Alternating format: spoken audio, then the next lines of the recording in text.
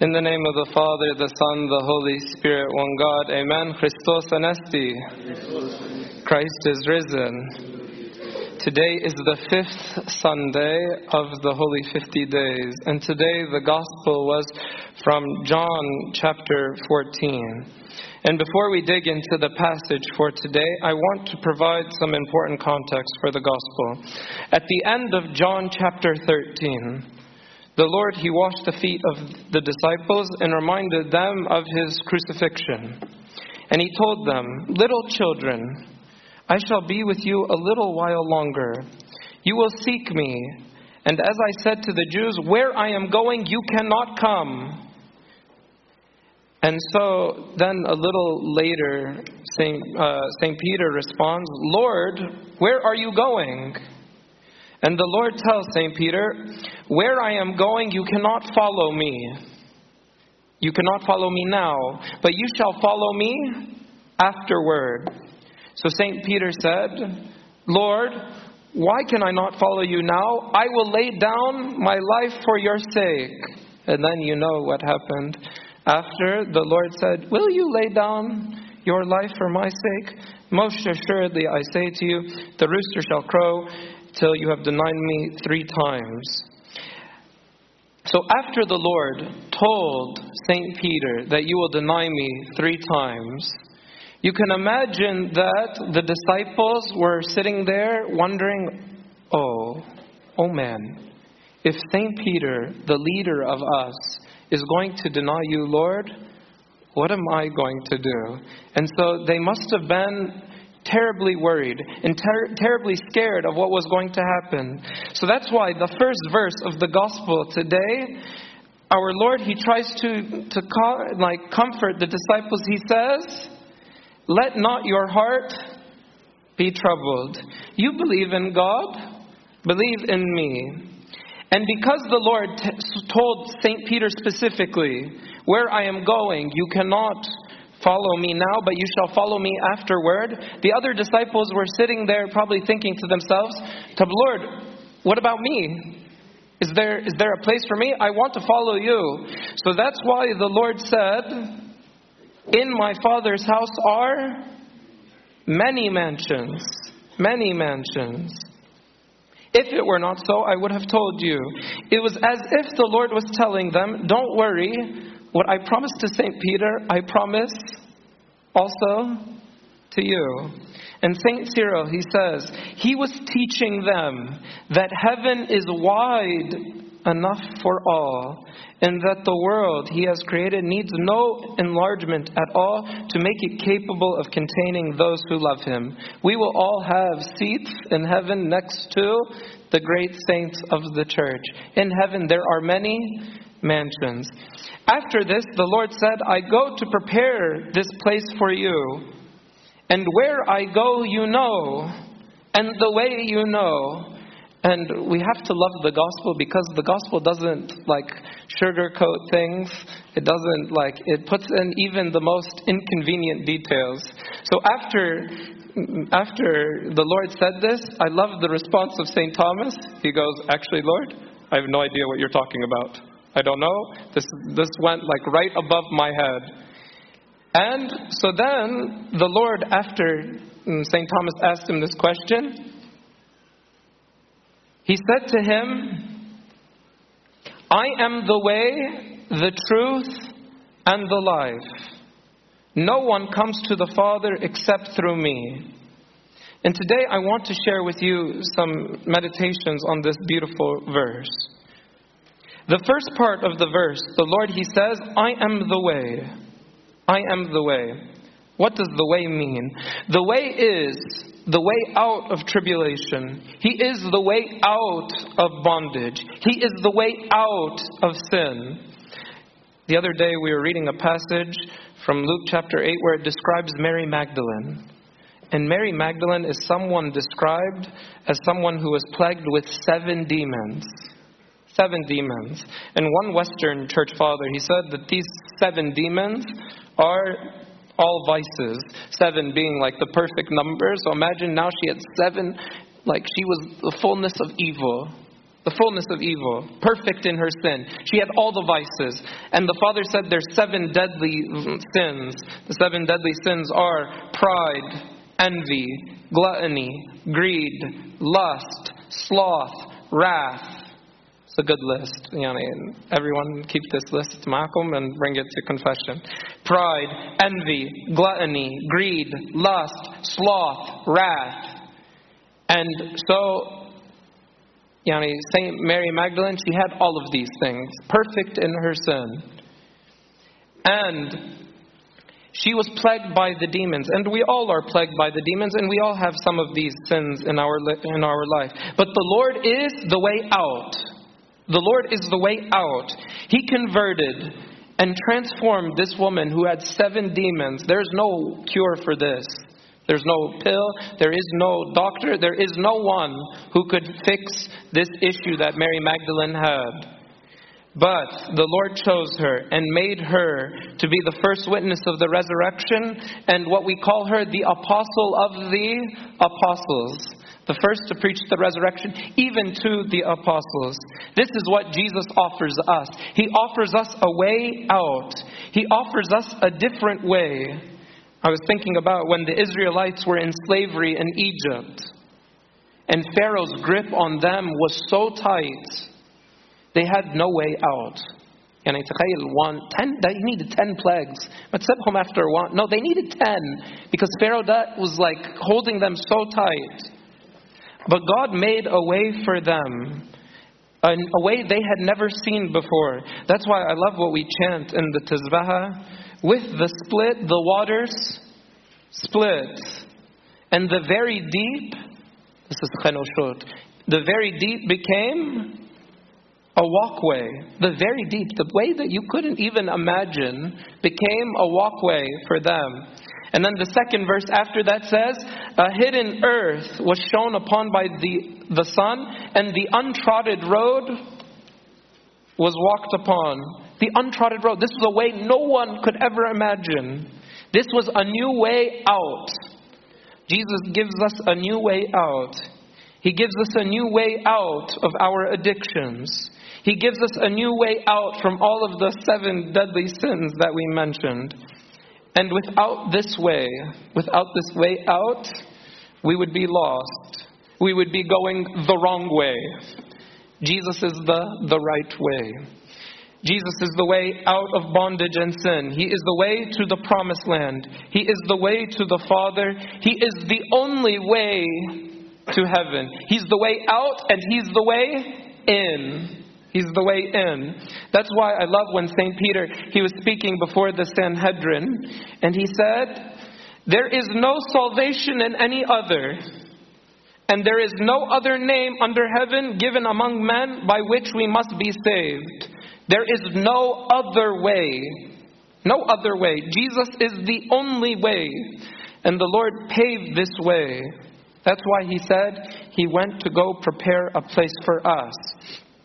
When the Lord said, I'm going to prepare a place for us,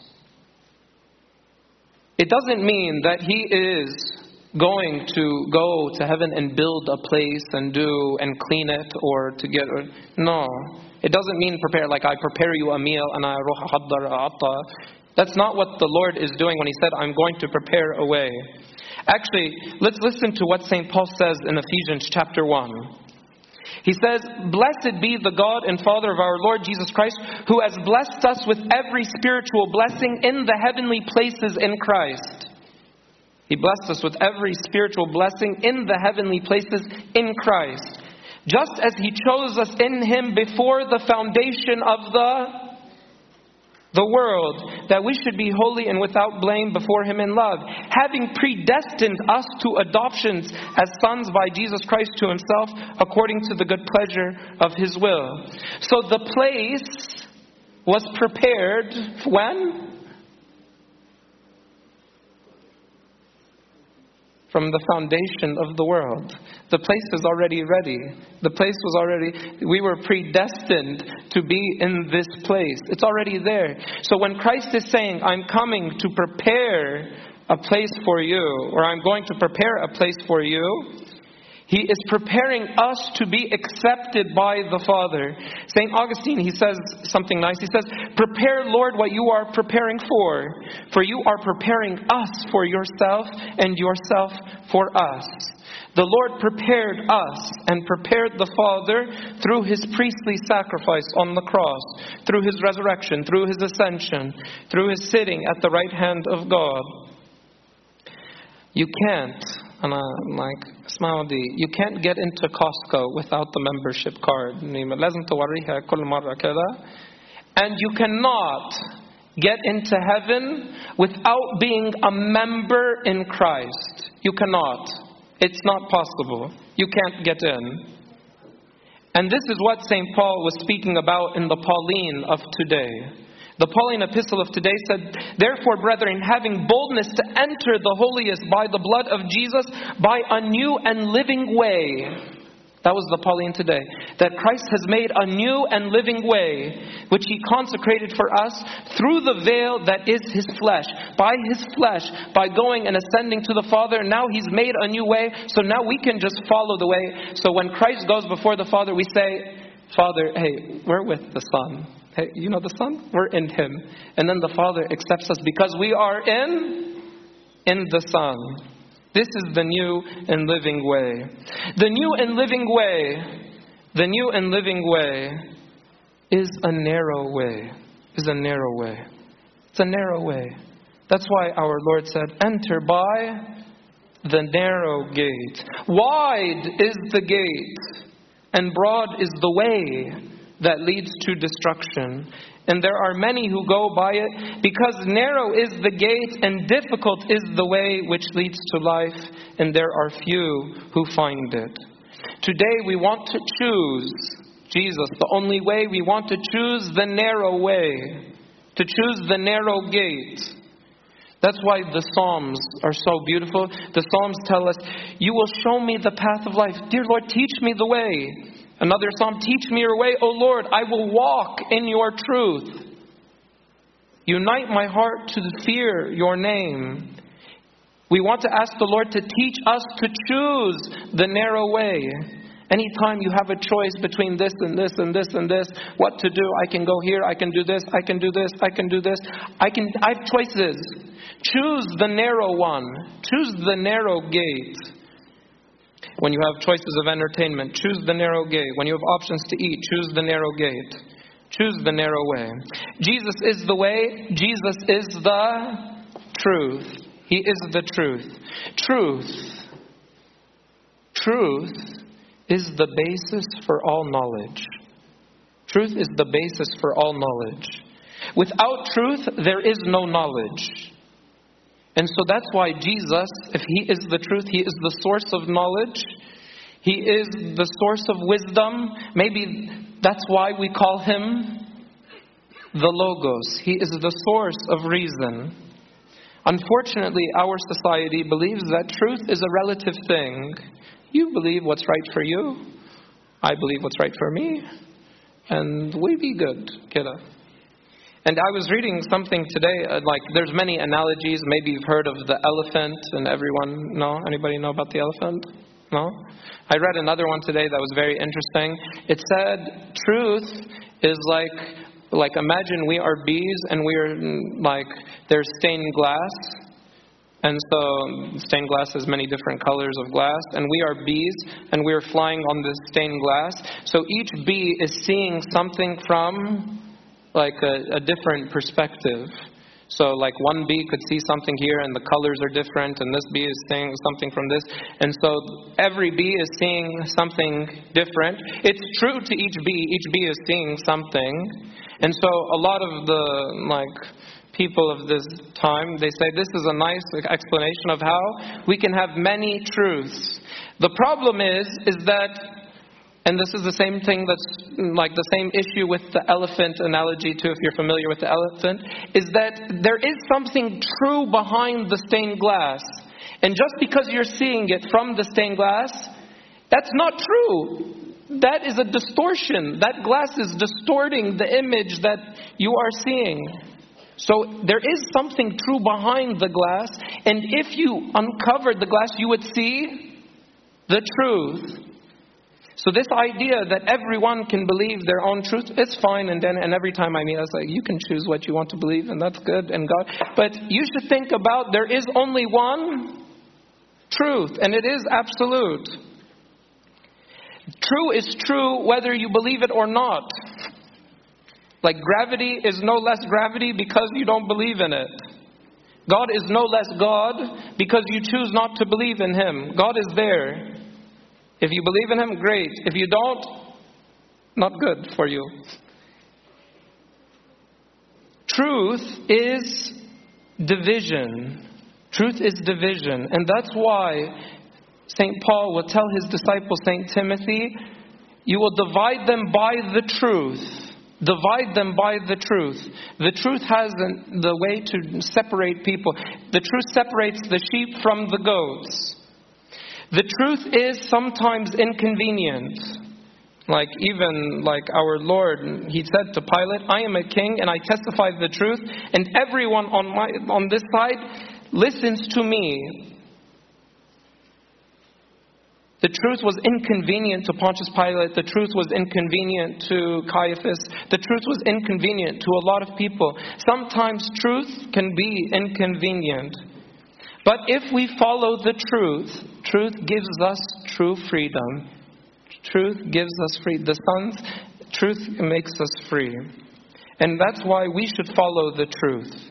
And we should investigate. We should say the truth about ourselves. That's why we confess our sins. We say the truth about ourselves. The last thing is that Jesus is life. Jesus is life. And the Christian now, because Jesus is the way, the truth, and the life, the Christian sees Christ in everything. I was reading a passage by someone, and he said something so beautiful. He said, all food is dry to me if not seasoned with this oil. It's insipid unless it's sprinkled with this salt. If you write, I relish it not unless I read the name of Jesus. He was like, I don't like to read anything unless Jesus is in it.